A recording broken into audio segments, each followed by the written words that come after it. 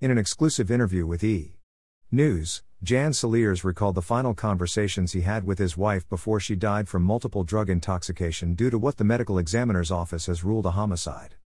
"The last time I spoke to her was the night that she went out. We've been texting the night she went out.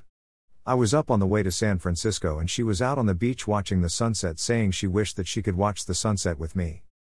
Then, she texted me later that night as well. I was already asleep, and then when I woke up, I tried to make contact with her multiple times. I couldn't get through to her, but we share each other's location. I didn't recognize the address that she was at. She wasn't responding to my messages.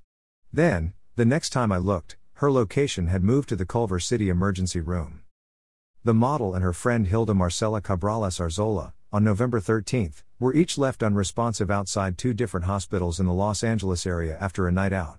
While Giles was pronounced dead the night she was left unconscious outside of the Southern California hospital, Cabrales Arzola was found unconscious and in critical condition almost 2 miles away from her friend at the Kaiser Permanente West Los Angeles hospital.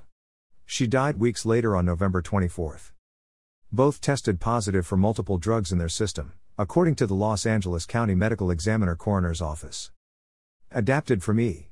News. Do us a favor, visit our website, donate or sponsor us to encourage us. Thanks.